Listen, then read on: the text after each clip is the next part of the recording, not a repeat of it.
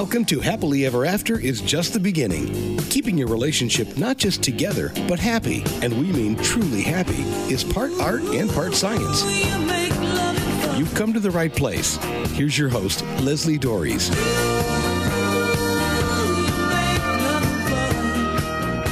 I've talked about it many times on the show, probably to the point where those of you who are old enough will know what I'm talking about. I'm like a broken record. But since it is one of the major challenges in a marriage, I don't think it can be talked about too much. What is it? Disagreement, and yes, the C word, conflict. I prefer the first term because it's less reactionary, but there is no way around disagreement in any relationship. But it seems to create a stronger aversion when it's happening within your four walls and with someone who promised to love you till death. So to help unpack why this is, and more importantly, provide a healthier way to look at it, I am joined by mediator and award-winning columnist of the Science Advice Goddess, Amy Alkon.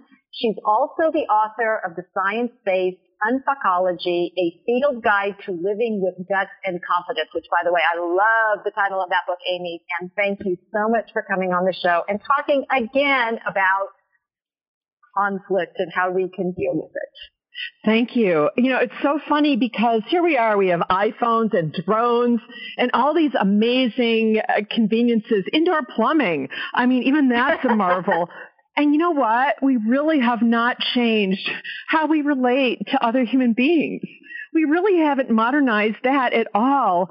And I became a mediator. I'm a volunteer mediator in the city attorney's office in Los Angeles. I do free mediation for LA residents with disputes. And then I do family and relationship mediation privately where people come to me and I help them resolve their conflicts. And one of the things that I do is help them stop fearing conflict, to see conflict differently. Well, I mean, I think that's the thing. And it's one of the things, and I've said this before on my show, that I don't like it when people are given permission to fight. That's actually, you know, there's something wrong with you if you and your partner aren't fighting. And, you know, there's no way I can put a positive spin to the word fight. I don't care. There's, you know, nobody goes, oh yeah, let's go out and have a fight today.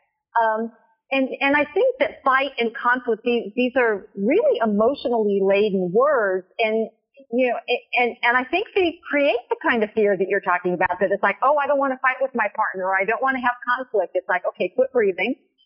Because you're going to disagree. And to me, if we can lower the volume a little bit on the emotion, we can actually make some progress. Well, this is one of the things that we do as mediators, and I find just increasingly that the tools we use in mediation are so helpful for our own lives. My life, my relationship is so much better since I started using these tools, and one of them is de-escalation, and part of that, we all know what de-escalation is, but part of that right. is using neutral language, not using words like, even like dispute. We'll say things like matter. What I want to hear about your matter. And when I first got to the office, I thought that's sort of silly. But you know what? It's really helpful. You're really right about this, Leslie, that it's important to change the names of this. And one of the things that I say along these lines is that conflict is an opportunity. And if we see it that way, which sounds crazy at first maybe, but it really is. It's an opportunity for greater intimacy and personal growth and for the relationship to be more satisfying. And if you look at it that way, if you look at it in terms of us, we're all going to have different desires. Sometimes they're going to conflict. And it isn't wrong that a person has another desire than you do, but how are you going to manage it should be the question. Well, okay, now, Amy, that's just ridiculous, because if my partner loves me, they should want everything that I want. That's what we think. Right. But, you know, but I do want to go ahead. something, because how I found you was an article you wrote that appeared on the Psychology Today website, and it's called Relationship Conflict as an Opportunity for Intimacy, which is what you were just talking about. But you had a great take on conflict, which I have to share, because when I read this, I just started laughing. because you said conflict is a sign that neither partner is dead. And I just thought that is like, I just loved that. Right. Because the whole point is, and it's just like you're saying, we can't escape conflict/disagreement because we aren't the same people. And, right. And you're saying this is that, this idea that it's a paraphrase of something that George Patton said. What he said actually wasn't what I'm about to say, but I like my version better, which is, if two people agree on everything, one of them isn't necessary. That's really funny. And, there's recent research on what's called assertive mating, how well people match with their partner. And we think that we should have people just like us. But in fact, it seems that people with different sorts of personalities, they match, their relationships seem to be more satisfying. Well, there are some caveats that if you have people who are different in religion, I think it's religion, politics, and sort of the major values, then that's going to be a problem. If I'm an atheist and you're an Orthodox Jew and, right. You want the children to go to synagogue and I think, I want them to go to some other place for secular education, we're going to have a big problem. Mm-hmm. But it's not unresolvable, perhaps. Well, but I love what you said, because what I look at is those personality types they become complementary to each other. That exactly. I have this skill, this strength here, and you have this other one. So when we join together in a healthy and productive way, we actually become something greater than either one of us is by ourselves, which to me is what I try to bring across as whether you get married or whether you're just in a long-term relationship or whatever, when you're in this intimate relationship with somebody else, it's how do we bring out the best in each other? How do we acknowledge and admire the differences as opposed to being afraid of them? And I think that's exactly what we're kind of talking about, maybe as conflict being an opportunity for intimacy. So I want to go back. I did have to take that little diversion because I could not say what you. Thank you. I thought that was perfect. And so this, how do we adopt this concept of seeing conflict as an opportunity, as opposed to something to run screaming away from? Let me explain a little bit about how mediation works. We have two neighbors. One of them has a rooster and it's crowing at 3 o'clock in the morning. The other one's very upset about this, calls the person all sorts of nasty names, calls the cops on them. Well, we sit them down in a room. And when you're sitting down like that, people have, what happens is we get them to talk to each other, and we draw out both positions and interests. So position is the stated thing you want. I want you to move your trash cans in right away on trash day. But the interest underlying that is really important. The interest is the underlying motivation, the why. And it's basically, I want to be treated with respect, like my feelings matter. And so when you understand that and you serve that and you argue with that, quote unquote, when you, engage in your conflict, with that in mind. And with the idea that, when you have these stories, you want to hear the person's story. Let the person hear their story. Tell their story and listen with an open mind. And you use I statements. We've heard that before, but what that means is, I feel really bad when this happens, and try not to say when you do this, because the moment you blame someone or criticize them, we think that criticizing is a way to make people change. It's actually just a way to make them want to clobber you. And so it doesn't usually work very well, Exactly. And the I statement is like, and an I statement is not, I feel like you're a jerk. That is not exactly. No sneaky stuff. No sneaky stuff. But when you say that, I feel when this happens, like I feel like this. I felt bad when this happened. And the person can say, oh my God, I didn't mean to do that for that reason that you thought it happened. I did this actually for this reason. So there are often these big misunderstandings. We decide that we know what somebody else was thinking at some time, and they had the worst motivations, even people we love. They did this because they want to screw with us. But often it's just, they weren't thinking, they were preoccupied. And so when those things come out, when you truly listen to the other person in this discussion phase, that's when that stuff can come out. And you can't interrupt them. We always want to interrupt, but you have to really listen and let them say their piece, and then you say your piece. Well, and this concept of sitting down and listening, and the idea that the underlying motivation, and I kind of talk about this, my listeners will know that I talk about this as what I call the event, topic, and issue level.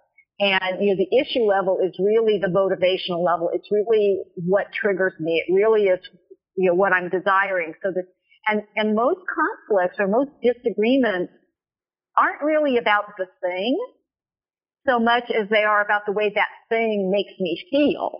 And a lot of the time it is about feeling disrespected and or unheard, which frequently go hand in hand, because and sometimes if we can just stop, and I love the concept of listening with an open mind, and believe me, if you could figure out how to do that in the world, boy, we could all just be really happy. Actually, this thing of, you have to sort of practice this, and you have to sort of write down these steps, because I do this as a mediator. It's my job, so it's just natural for me. We have people sit down, we have you each talk, and what I say to people when I have them talk, this is what you should do with your partner. I say to them, I want to hear about your matter, what brought you here today, what you're feeling, and then I'm looking to see what solution are you looking for.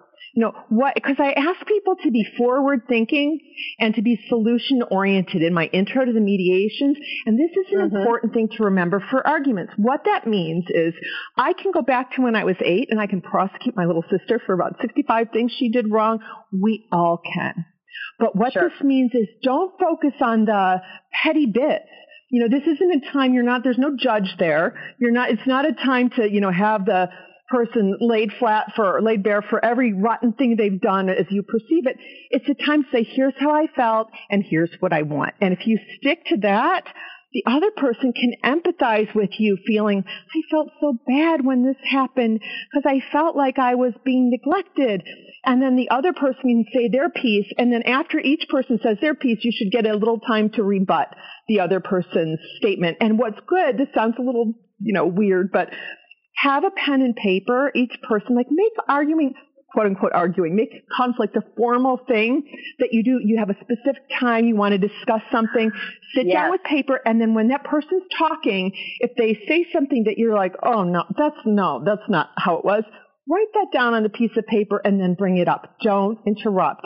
Really make an effort to listen with an open mind and open heart, which sounds so corny, but it really is important.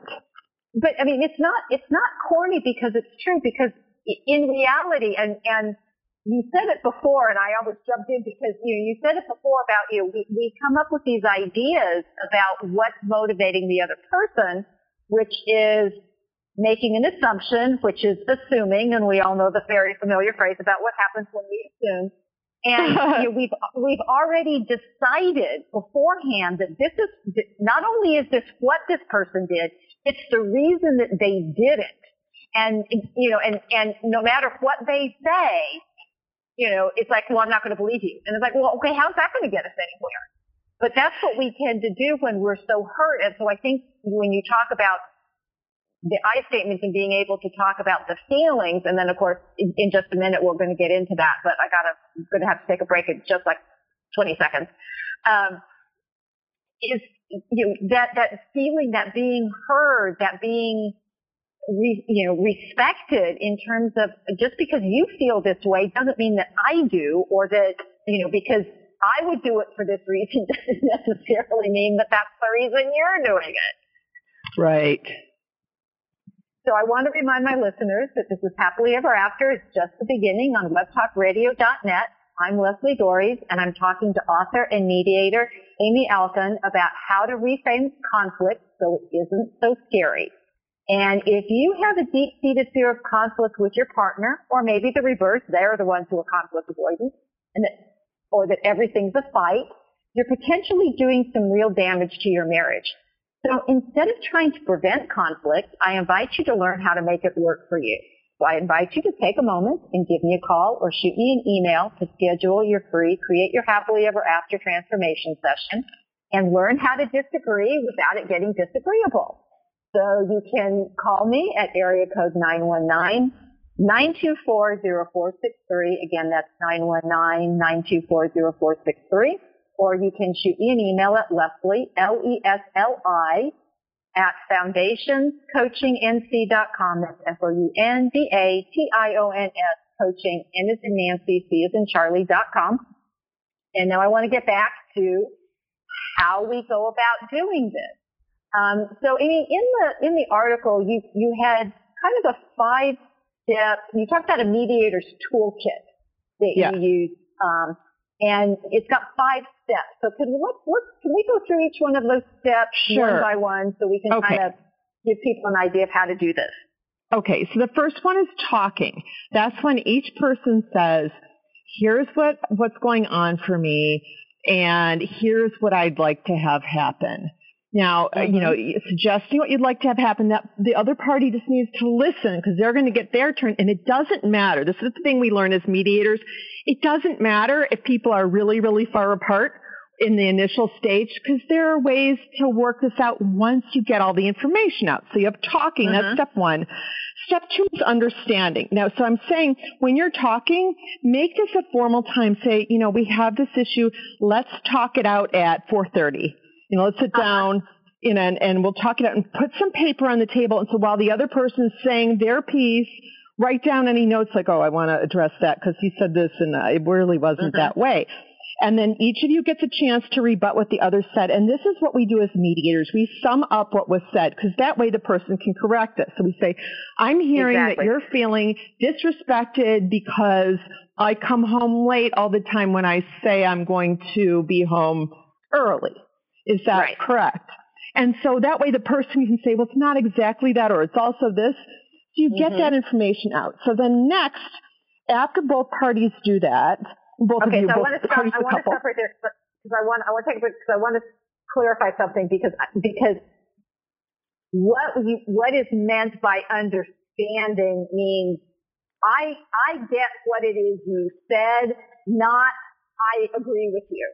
Exactly. Because I think that's another place, because, I have to understand why you feel that way. No, actually, the understanding is just, I can say back to you, this is what I heard. And then, like you said, somebody gets to correct it or not, because I think people get caught up with this understanding, like, it has to make sense to me. It's like, no, actually, it does not. That's exactly right. It doesn't have to make sense to you. You just have to understand what they're saying. They could say, it feels to me like there are aliens flying over our house and dropping Christmas presents on our roof or whatever. Right. And you could just repeat that. That's their reality. So I'm understanding that your reality, what's real for you is this. And so then the next step 3, is agenda setting. That's after both people have gotten out their statements. And actually, I recommend writing this down saying, okay, let's figure out what the issues are that we need to deal with. Santa on the roof, your mother-in-law, whether we give keys to strangers. So just say those out of my weird imagination. Then you say, do we agree that is there anything else we need to talk about? So then what's really good. So the next phase, number 4, is negotiation. Now you can find all of these. I have this article, Amy Elkon Psychology Today. So you don't have to remember these. And so the next one, number 4, negotiation. So what that is, I recommend doing what I do in mediation. You take the easy one first. When you've heard, when each person makes their statement, you see like, oh, wait, we both kind of agree on this. We just want it to happen a little bit differently. Take that one first. And so hammer that one out and say like, I get that you're feeling this way and maybe that doesn't matter so much to me. And so I could just like go with that. And people see when one person does that, they're sort of big about things. It helps the other person be big because they feel like it's, again, the positions versus interest. Basically, you're giving a person a show of respect. I respect you. I care about you. You want to be treated like your feelings matter. I care about your feelings. So that's really important to both be generous like this. And so after you get out those points, that's when you come to agreement, and you might need to take a break in the middle of all of this at any point. Correct. So right. That's a really important thing, because we know about fight or flight. What happens is this hormonal train that gets going. You can't just go like, whoa, put on the brakes. It's once that adrenaline of fight or flight gets going, it's gone. And you burn it off by running away from a bear, which you're not doing in your living room when you're a little bit mad at your partner. So what's really good is if you're feeling all heated, if you can't make sense of anything, if you're not getting anywhere, take a break, take a walk around the block, table it till tomorrow, hug each other. The spirit of doing this, that we are going to work this out together, that we're a we, is really, really important for making this positive. And the thing that you were saying before, it's this thing of like creating a relationship where it's like the conflict leads to you know your partner better, since you're not afraid, since you're not, we never fight, since you're actually like, we air what's important to us. You're going to know what's important to your partner. That's deeper intimacy. You're going to be better at giving them what they want. If you know what they want, if you know what upsets them, this is the antithesis of passive aggressiveness, where people hold on to what they want and then they lash out hostily. You end up removing so much hostility from your relationship if everyone's needs are always addressed like this. Well, and one of the things that I say is that we don't necessarily need a fast answer. We want the best answer. And so being able to take a break is really important when when the emotions start to run away with us. Because, and I don't know if people understand this, and I've said this before, but once that fight or flight system gets triggered in our bodies don't know the difference between whether or not we are being chased by a bear or whether or not we're just, annoyed with our partner. Our bodies can't tell the difference. The only part of us that can tell that difference is our brain, which when it's been hijacked, it can't even tell the difference. So being able to calm down is so critical. Yeah, as you know, so what happens in fight or flight that's so funny is that it makes the blood turn away from your prefrontal cortex, your reasoning center, and go to your arms and legs and your heart and your lungs, so you can run, so you can bolt away from whatever's chasing you. And so you are at your least equipped to reason when you are angry. And that's something that I've said for a long time, and people think I'm crazy. And by the way, we all are going to have these reactions. The problem isn't having the reactions; it's just not trying to continue to resolve something when we're smack dab in the middle of them. Right. And I wanted to bring up one other thing that's important for the resolution, of the arguments, of matters, or whatever you're going to call them. And it's that once you get the agenda items out, what are the things that we need to deal with? What you can do is actually, then this is what we do in mediation, we ask people to brainstorm, okay, well, what are ways that could be solved? And throw out some wild ideas, make each other laugh, that's okay. And you might need to recognize, this is an important thing, we're not instant geniuses. We don't always have the answer. So sometimes you might say like, God, I don't know how we're going to solve this. Let's sleep on it. Let's talk about this on X day. And you want to say X day and make an actual time, because otherwise what happens is one person will forget and the other partner will get increasingly angry, thinking they're just trying to duck out of the issue. And so that's why it's super important to do this. Make it formal. You respect other people in your work world by scheduling appointments with them. Respect yourself and your relationship by doing that too. Absolutely. And I'm sure that you guys do this as professional mediators because that's part of your job. But actually, when you come up with the solution or the agreement, write it down. Or at the very least, go back to that, okay, here's what I understood that we agreed to. Because that's sometimes people will walk away from the quote-unquote agreement part of it with two completely different understandings of what just got agreed to. I think that that's a really great point. Now, we do this as mediators, and we have a formal language. Mrs. Smith and Mr. Jones agree that Mrs. Smith will no longer leave her newspapers, blah, blah, blah, except on blah, blah, blah. So you don't have to do that. You can just write it out less formally, like on a piece of paper, or type it out and say, this thing, this issue, put the title at the top and say, one, so-and-so promises to do this, so-and-so promises to do that. Put some little hearts on there, make it cute, because this is a really positive thing. And people shouldn't feel bad that they don't know how to do this, because you know what? We don't tell anyone how to do this. And it's only for mediation. Right. Nobody teaches us. Right. And so I've been in advice columns. I've written a science-based advice column for 25 years.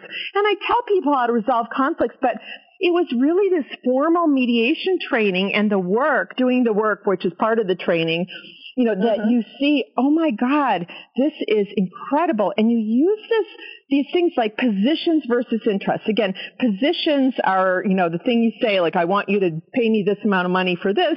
And interests are the underlying why. I want to be treated with respect. I want to feel like I matter. And if you understand how important the interest is, it's sometimes more important than even the position. We find in mediations, someone will come in, do or die. I've got to have this. I'm never backing down. For 3,000 years, I won't back down. And then when they hear the other person, and this is an important part that I didn't get into that I should have, empathy and validation. When they actually, and this is why you listen, when they can empathize, oh my God, you're being kept up all night by my light on my porch. And that's really affecting you, making you depressed and everything, and then that's affecting your relationship. Wow, I understand that, and I'm so sorry. You say those things, you validate what someone's going through. This doesn't make you a bad person for having a porch light. To be human is basically to be a real big jerk. We're all jerks. And my goal is to recognize when I've been a jerk so I can be less of a jerk in the future, but I'm still going to be a jerk because that's being human. But this thing of empathizing and validating is so important. It's generosity of spirit, and that just works wonders. And having somebody else come around for you and give in a way they might not give in, but give in a way they might not have without that.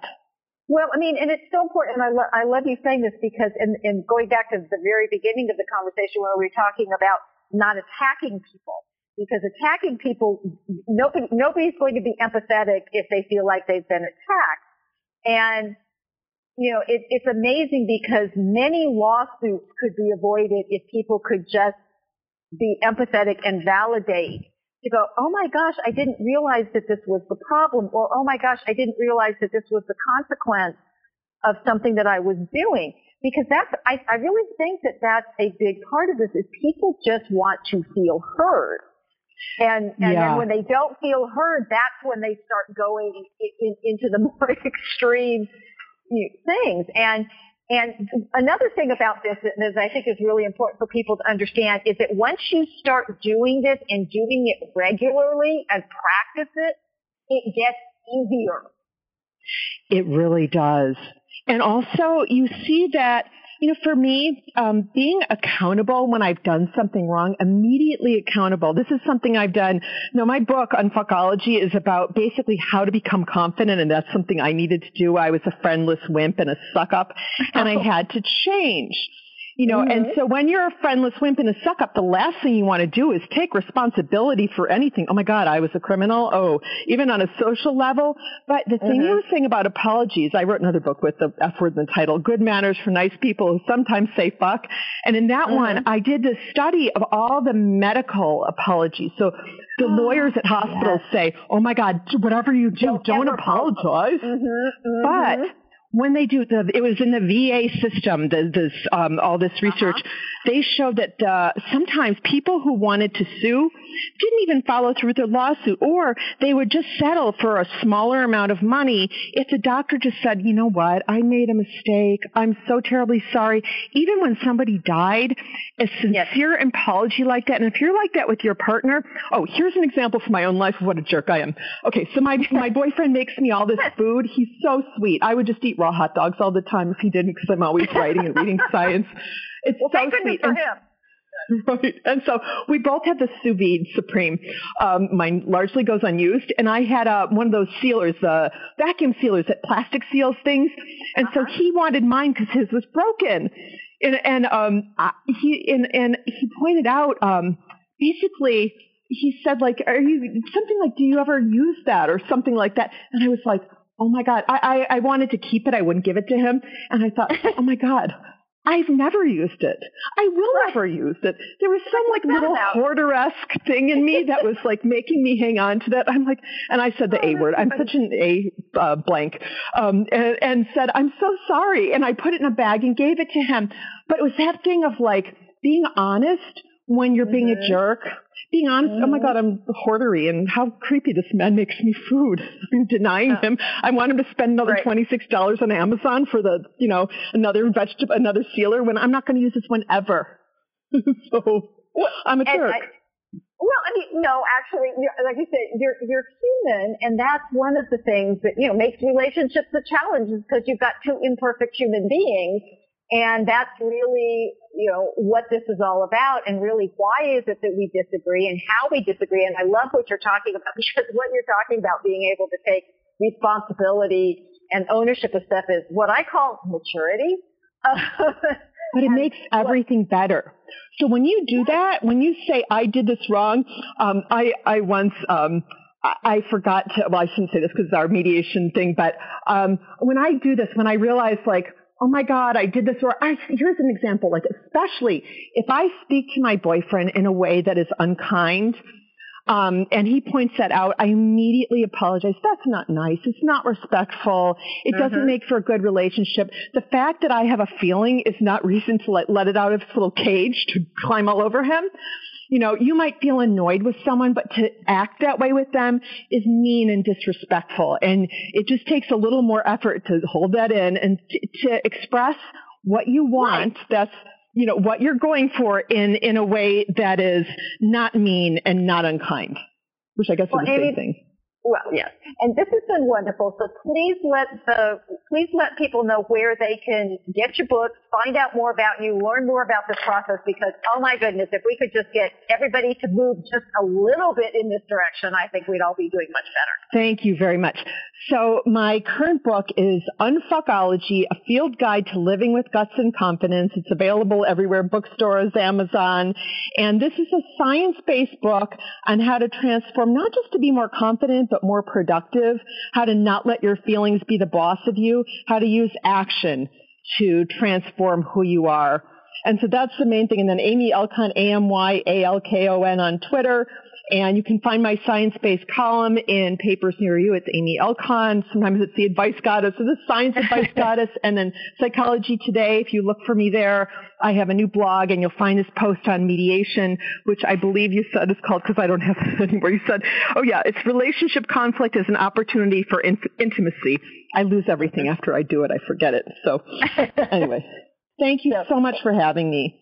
Well, thank you. And as I've often said, disagreement's inevitable, but fighting is a choice. And for most of us, it's the fighting that we want to stop. So we've shared some great tools today to help you do that. And so the big question is, when will you start using them to end the drama so you can get closer to each other? And hopefully one of the things that you'll do is to keep listening to this show. And until next week, stay loving.